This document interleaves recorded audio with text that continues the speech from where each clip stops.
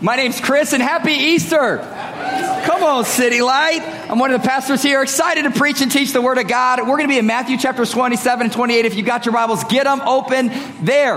Want to just tell you guys why we're so amped up and excited. It's not just a special occasion where we break out our Men's Warehouse outfits. Although, to my disappointment, so many of you guys have paused and stopped me and said, "Oh, wow, you clean up okay." It's like, well, I actually look employed. Thank you for that, really, this morning.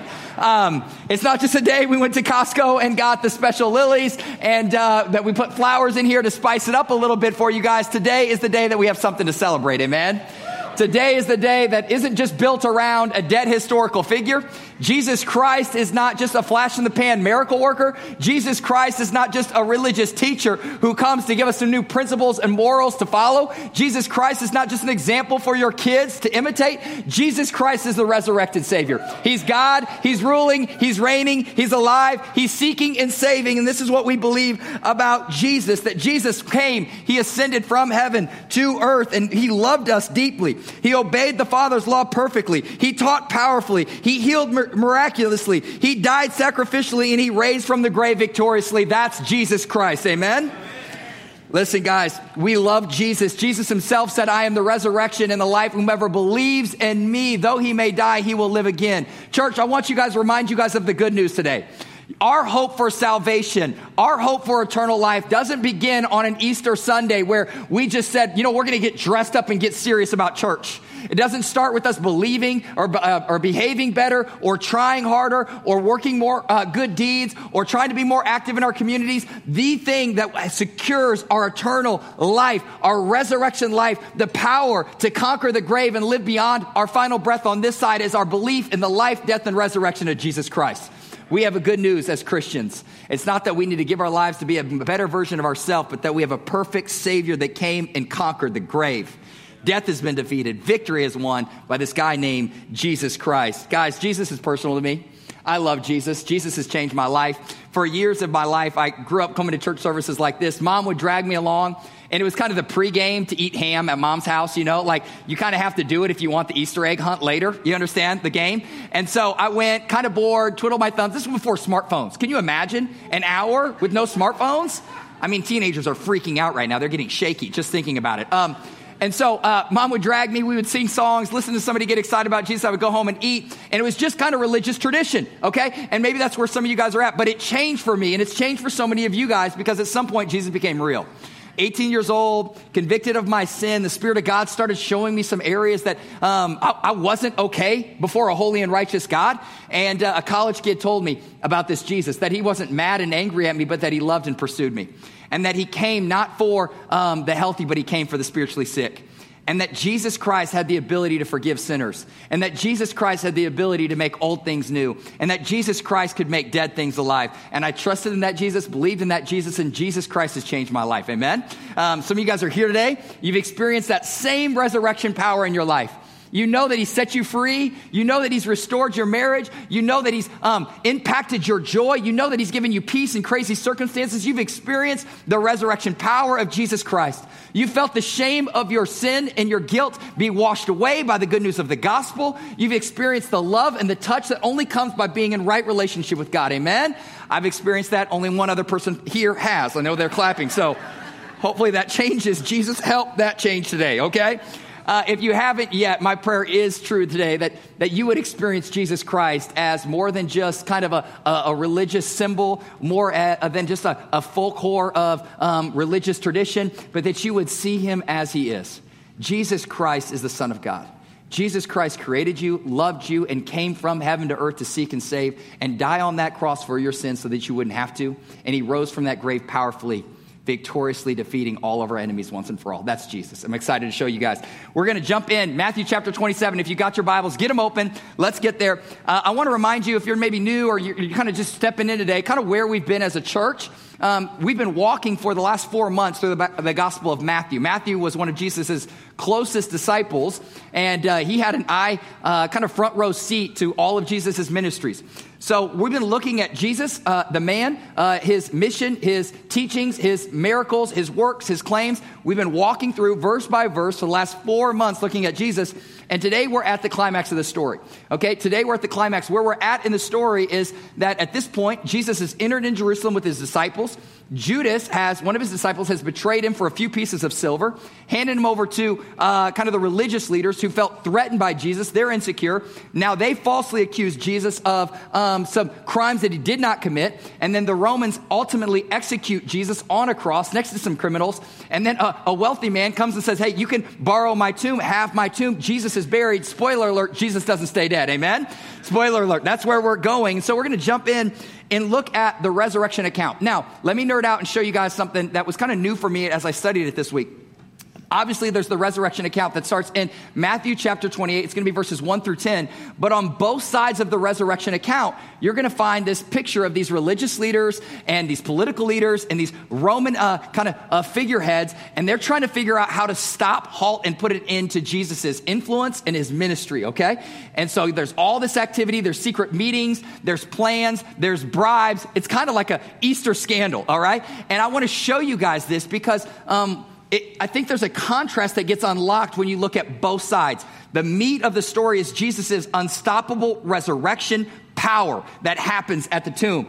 But before that are all these men that are frightened by Jesus. They're scamming, they're planning, they're plotting, they're trying to realize that Jesus is dead. And this is their moment that if they can keep Jesus dead in that grave, all of this whole Jesus is God stuff comes to an end, okay? So that's their strategy and plan. And I just want to kind of compare and contrast a little bit of the power and authority of Jesus Christ and that of mere humans who try to stand in the way of our victorious King. It is a futile effort. So here's the big idea this morning. Jesus' opposition never stands. His opposition never stands. His resurrection power can't be stopped. Hashtag can't be stopped. Hashtag won't be stopped. Amen? They're like, get the kids. I'm a little nervous. Let's see what they're doing at the other church. Is it too late? Could we get there? I want to show you guys this because, unfortunately, I think so many of us have such a small view of Jesus. We see Jesus as the lamb, but sometimes we don't see Jesus as the lion. You see Jesus as the one who will die for you, who loves you, who will pay the price for your sin. But do you understand that our God, our King, he has ultimate authority and power? That there is no force on heaven or under heaven on earth that could hinder the plans and the works and the promises of God?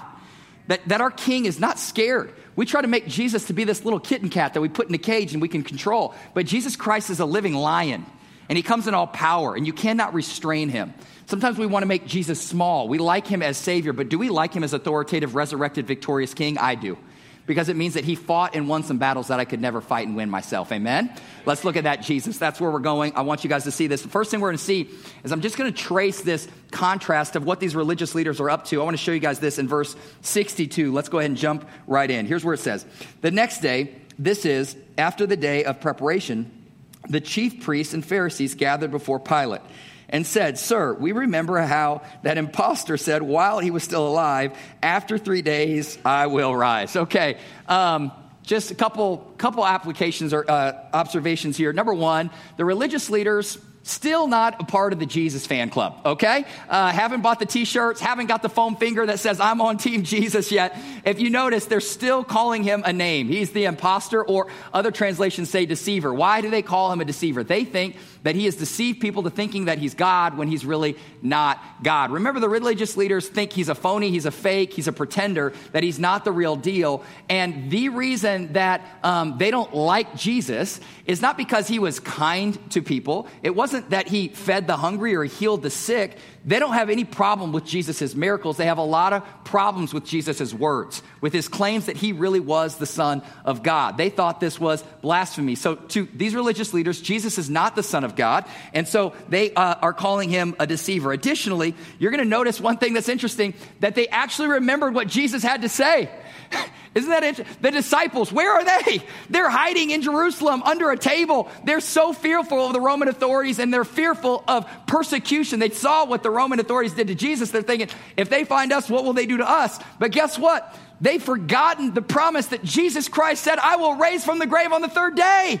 He said it. He's going to do it. And he did it. But guess what? The disciples have completely forgot that teaching of Jesus. And unfortunately, the religious leaders are the only ones that remember this, okay? Now they're paranoid. Now they're trying to come up with a plan. How are we going to stop the resurrection of this Jesus from happening? Here's what they request. Here's the strategy they come up with. Look at verse 64 through 65. Therefore, he's talking to Pilate, the Roman authorities. This is what they were requesting.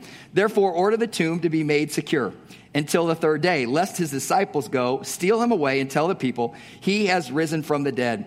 And the last fraud will be worse than the first. Pilate said to them, you have a guard of soldiers. Go, make it as secure as you can.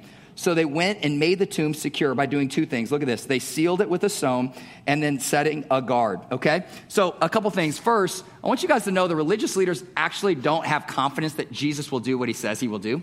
They don't believe that Jesus Christ can conquer death. They don't believe that Jesus Christ will be victorious over the grave. They don't think Jesus Christ could promise and predict his own resurrection and then pull it off. They're mostly worried about a ragtag group of disciples that suddenly overnight are going to become like some Navy SEALs and like swoop in, steal a dead body, prop him up, make him alive, and parade him around town and say, see, he's risen. Like, that's what they're paranoid about. Just a little backdrop on this. The disciples at this time, it's not really their strong suit. This is not the strongest chapter, okay, of their lives. One of them has betrayed Jesus. The other one's denied Jesus. Most of them are uneducated, kind of very common men. One of them a forgiven tax collector. These guys are not fighters, okay?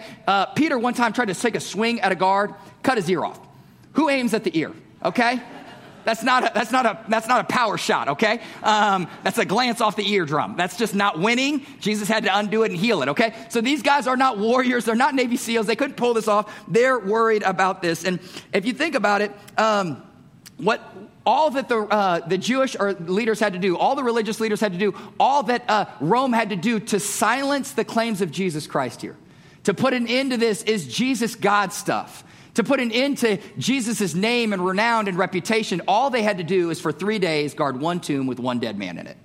If they could do that, the disciples would be dispersed. No one would be talking about Jesus. He would be just one more name in the history books. My friends, no one would have prayed prayers about Jesus. Nobody would have started churches for Jesus. Nobody would have advanced the name of Jesus. Nobody would have modeled their life after Jesus. Nobody would have written songs about Jesus. But my friends, nothing could hold back the resurrection of Jesus Christ. Amen? They can put guards there all they want. They can seal it. They can try to take precautionary measures to prevent it. But Jesus was going to, he was going to advance his kingdom. He was going to purchase salvation for his people. And that's what happens. Now, I want to skip down to the second part of this story where these religious leaders, what is their response after the resurrection? Okay? They've done all this planning, all this strategizing. They've put all the pieces in place. How do they respond when they actually get news of the resurrection? Look at chapter 28, verse 11. Here's what it says. While they were going, behold, some of the guards went into the city and told the priests all that had taken place. Let me pause right there, even after verse 11. Remember what happened at this point. I'm going to show you guys in detail later. At this point, remember the stone that was just rolled there to seal? At that point, it's been rolled away by this angel of the Lord. There was an earthquake, and these mighty, strong soldiers, they literally dropped to the ground. The scripture said they became like dead men. They were panicked, fearful, struck in panic, and they're laying on the ground. And can you imagine how embarrassing this is? You get paid to be tough. You get paid to defend things, to fight people. And you got on like the most easy assignment in the history of the world. Go hang out at a tomb and make sure a dead guy stays dead. Like, I'm not even a fighter. I feel real good about those chances, you know? Now imagine having to walk back in town and say, I got to talk to you about something. So that guy that said he was dead, but he's not dead. And there was the tomb, and it was closed, but now it's open. And I think he did what he said he was going to do. I think that's what happened. Can you imagine how embarrassing that would be? How humbling that would be? That's hashtag failing. Like, I don't know if they're expecting to get paid, but watch what happens here, okay? Verse 12, this is amazing. Here's their response. And when they had assembled with the elders and taken counsel, they gave sufficient sums of money to the soldiers and said, tell people his disciples came by night and stole him away while we were asleep.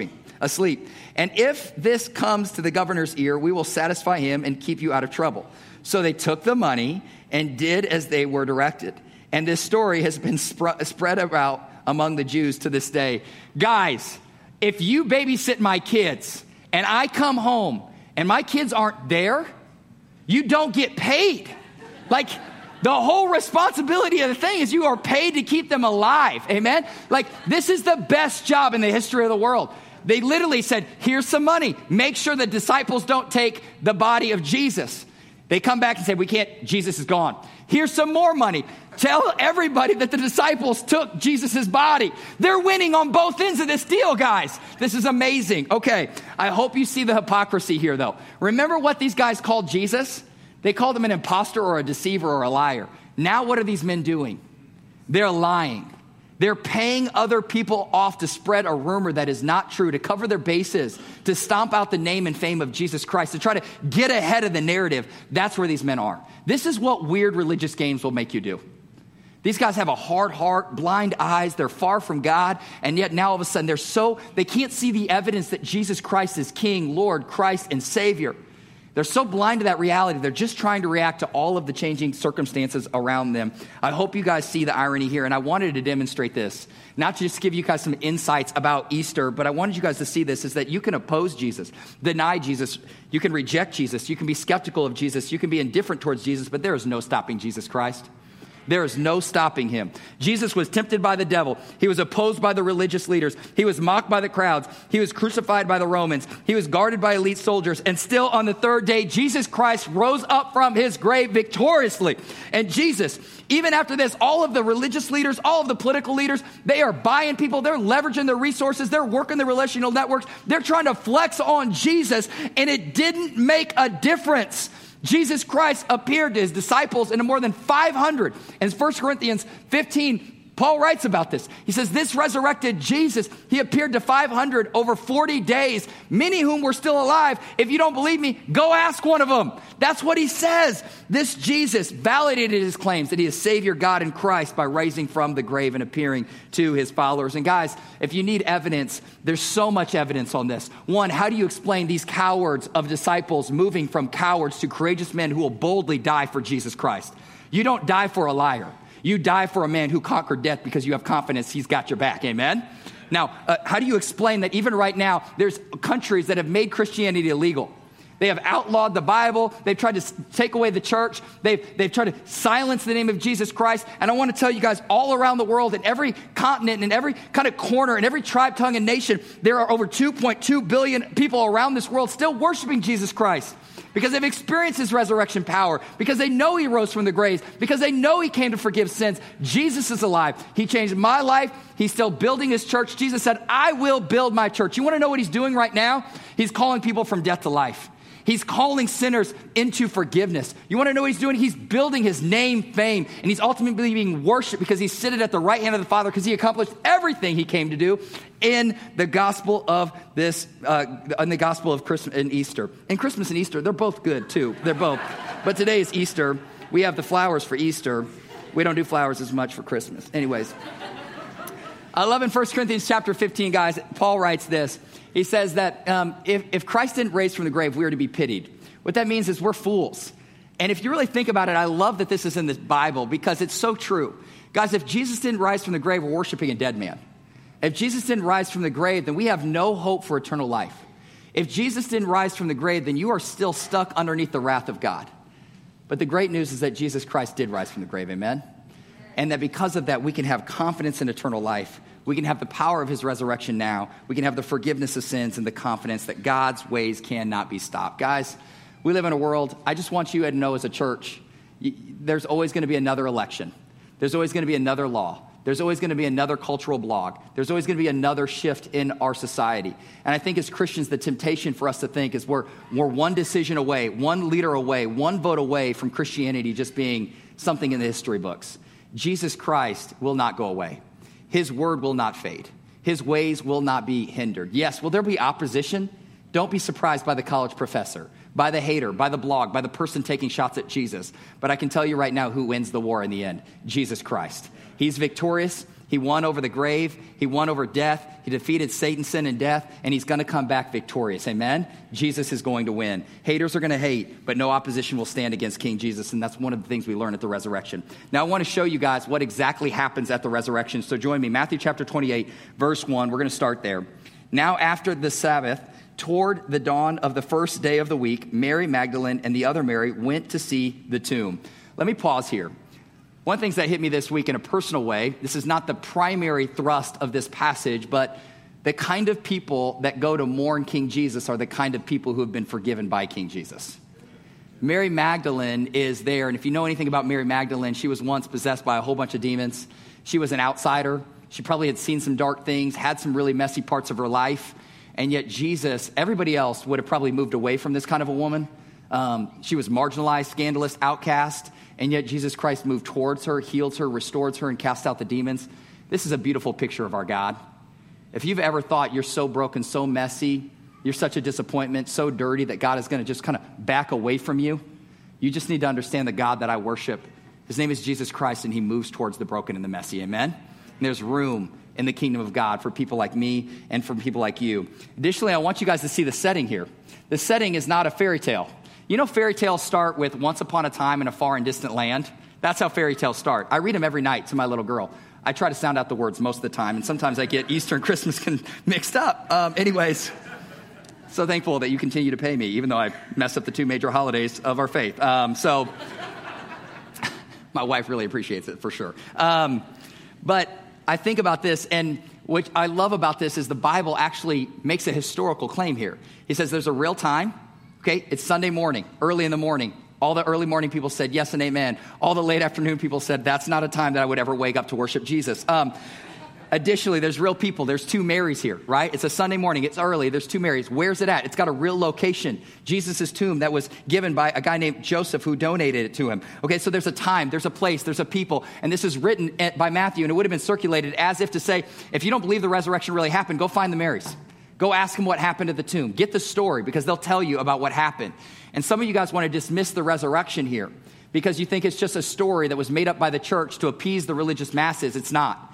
The resurrection of Jesus Christ gave birth to the church. The church didn't give birth to the idea of the resurrection, okay? And this is, you can try to write this off as metaphor or example or story, but it's a literal physical resurrection that happened by Jesus Christ. He would invite you to look at some of the evidence. I want to show you guys verses 2 and beyond. Here's what he says. And behold, there was a great earthquake, for an angel of the Lord descended from heaven and came and rolled back the stone and sat on it.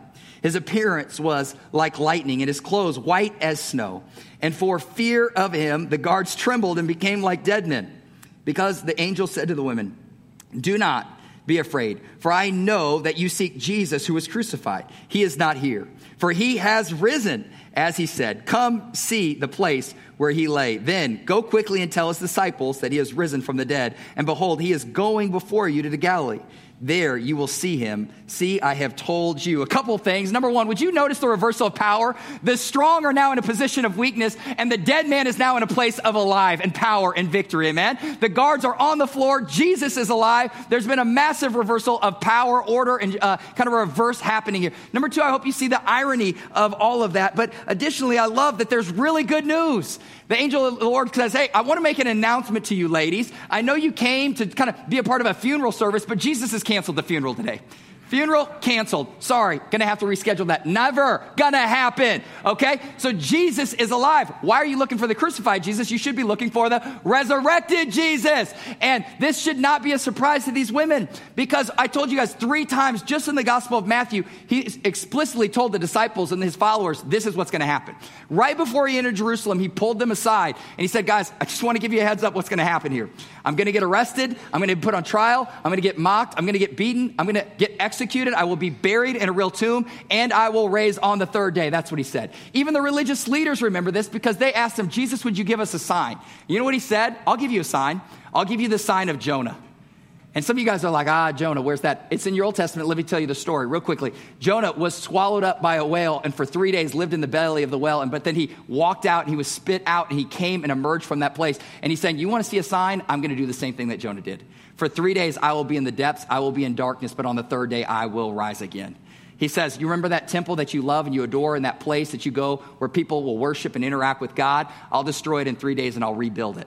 What did he mean? He wasn't trying to tear down buildings. What he was doing is saying, I will recreate a place of worship in the personal work of Jesus Christ. You will become the new temple. You will be the place where God and man meet. It will happen in your heart. Jesus will build that in 3 days. You can rip it down. You can tear it down. You can try to destroy something. I will rebuild it in 3 days. Jesus made promises that this would actually happen. Again, I wanted to show you one more last observation here.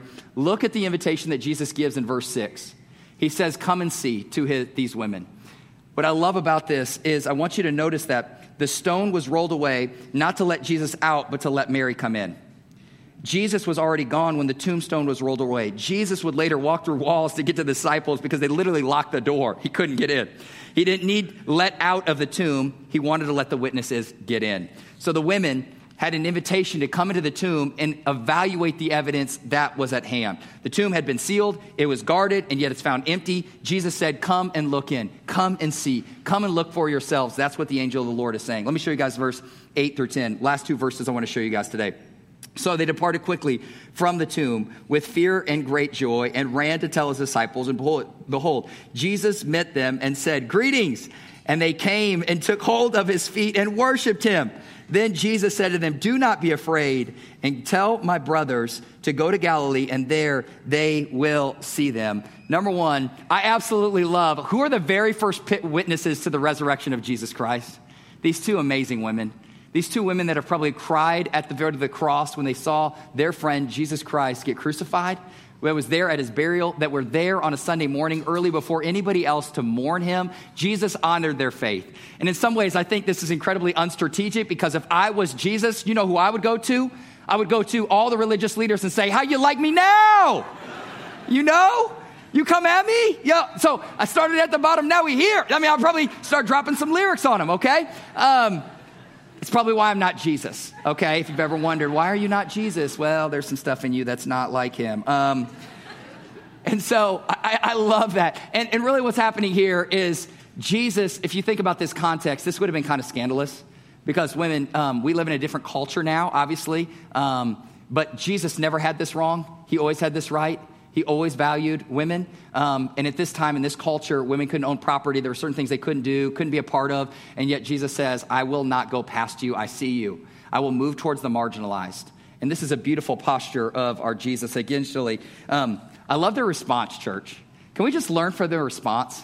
I was thinking about this. One of the first things they do is when they see the resurrected Jesus, there's not this cold-hearted kind of response to God. There's this overflow of emotion and love that the God who loved them, the man who's prayed for them, the person who's cared deeply for them and invested in them, he's alive. And they are overwhelmed in worship and in joy. And sometimes I just think about the Christian faith, and sometimes it's just all right here. We want to evaluate all the evidence. We want to ask all the questions. We want to learn all the theories. We want to do all the studies. We study in Greek and parsing out commas, and all that's great. And I'm super grateful for that. I love the Word of God, and you don't have to shut off your brain. But sometimes I just wonder, are you bored with the gospel of Jesus Christ? When was the last time we legitimately just said, I want to worship this God that has saved me from my sin? I want to worship this God who has promised me eternal life. I want to put myself prostrate before the Lord, and I just say, God, I got nothing to offer you, but you are alive. You conquered death. You are victorious. You are my King. You have provided. You have been near. You have sustained. You deserve all of the glory and the fame. I've done nothing but make a mess of it, but God, glory to the name of Jesus Christ. Amen?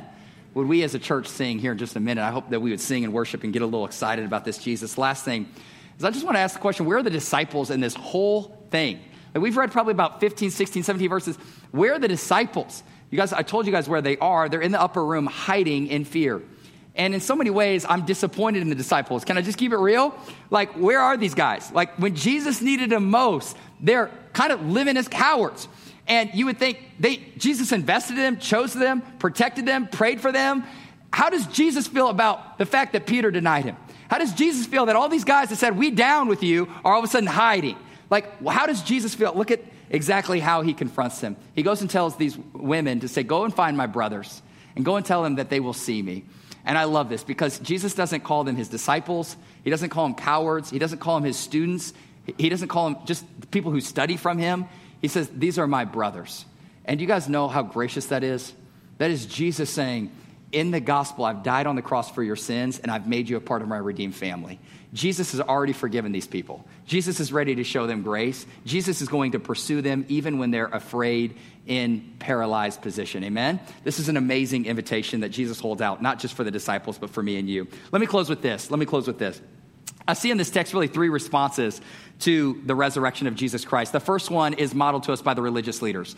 The first response you can have to the resurrection of Jesus Christ is you can deny it.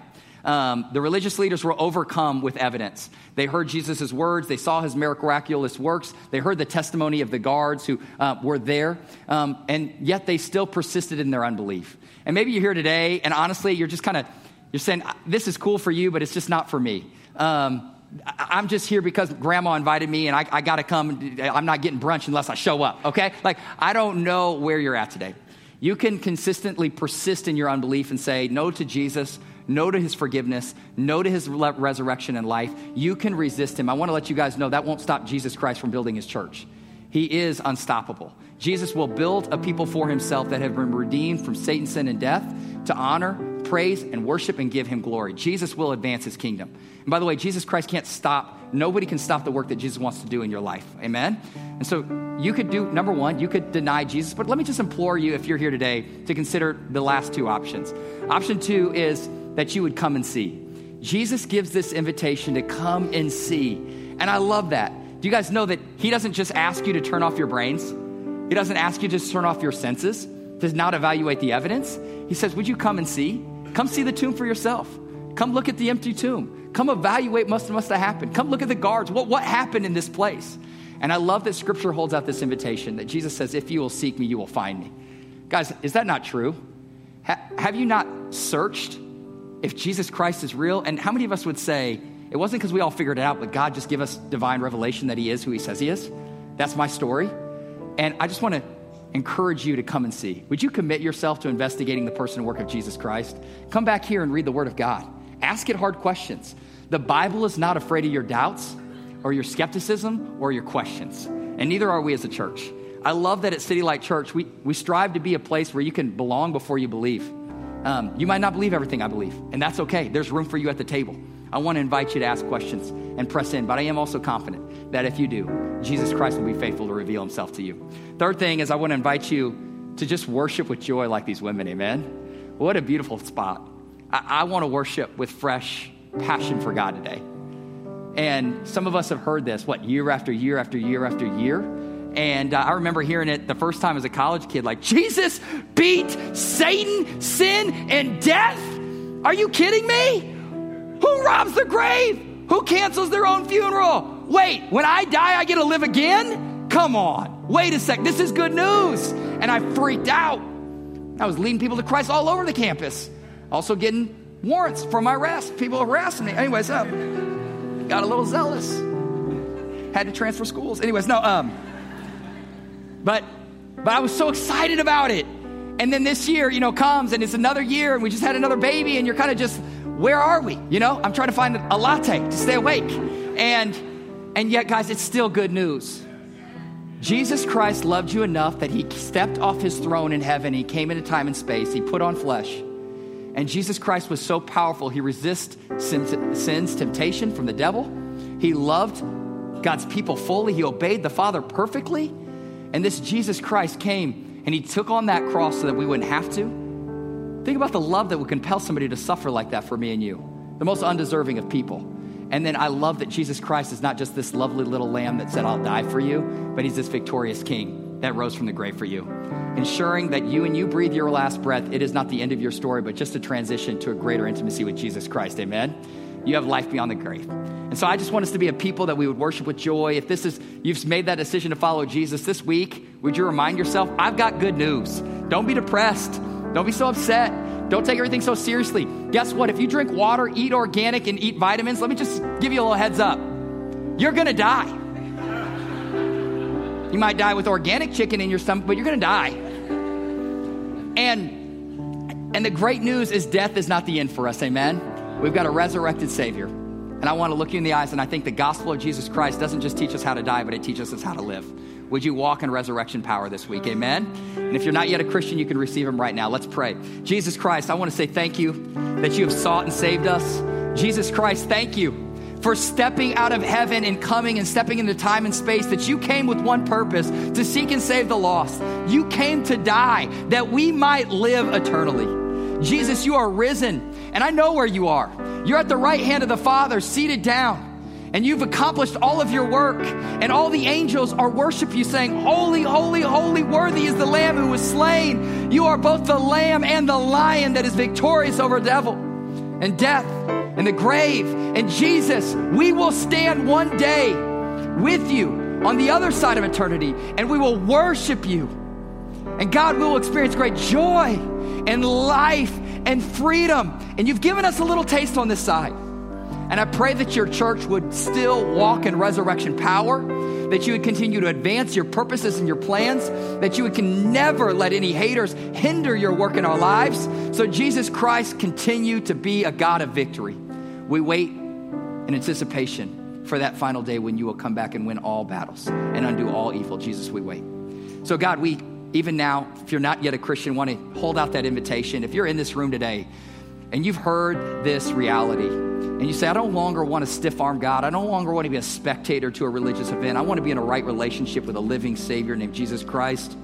I long for his joy and his peace. I long for his power to be at work in me.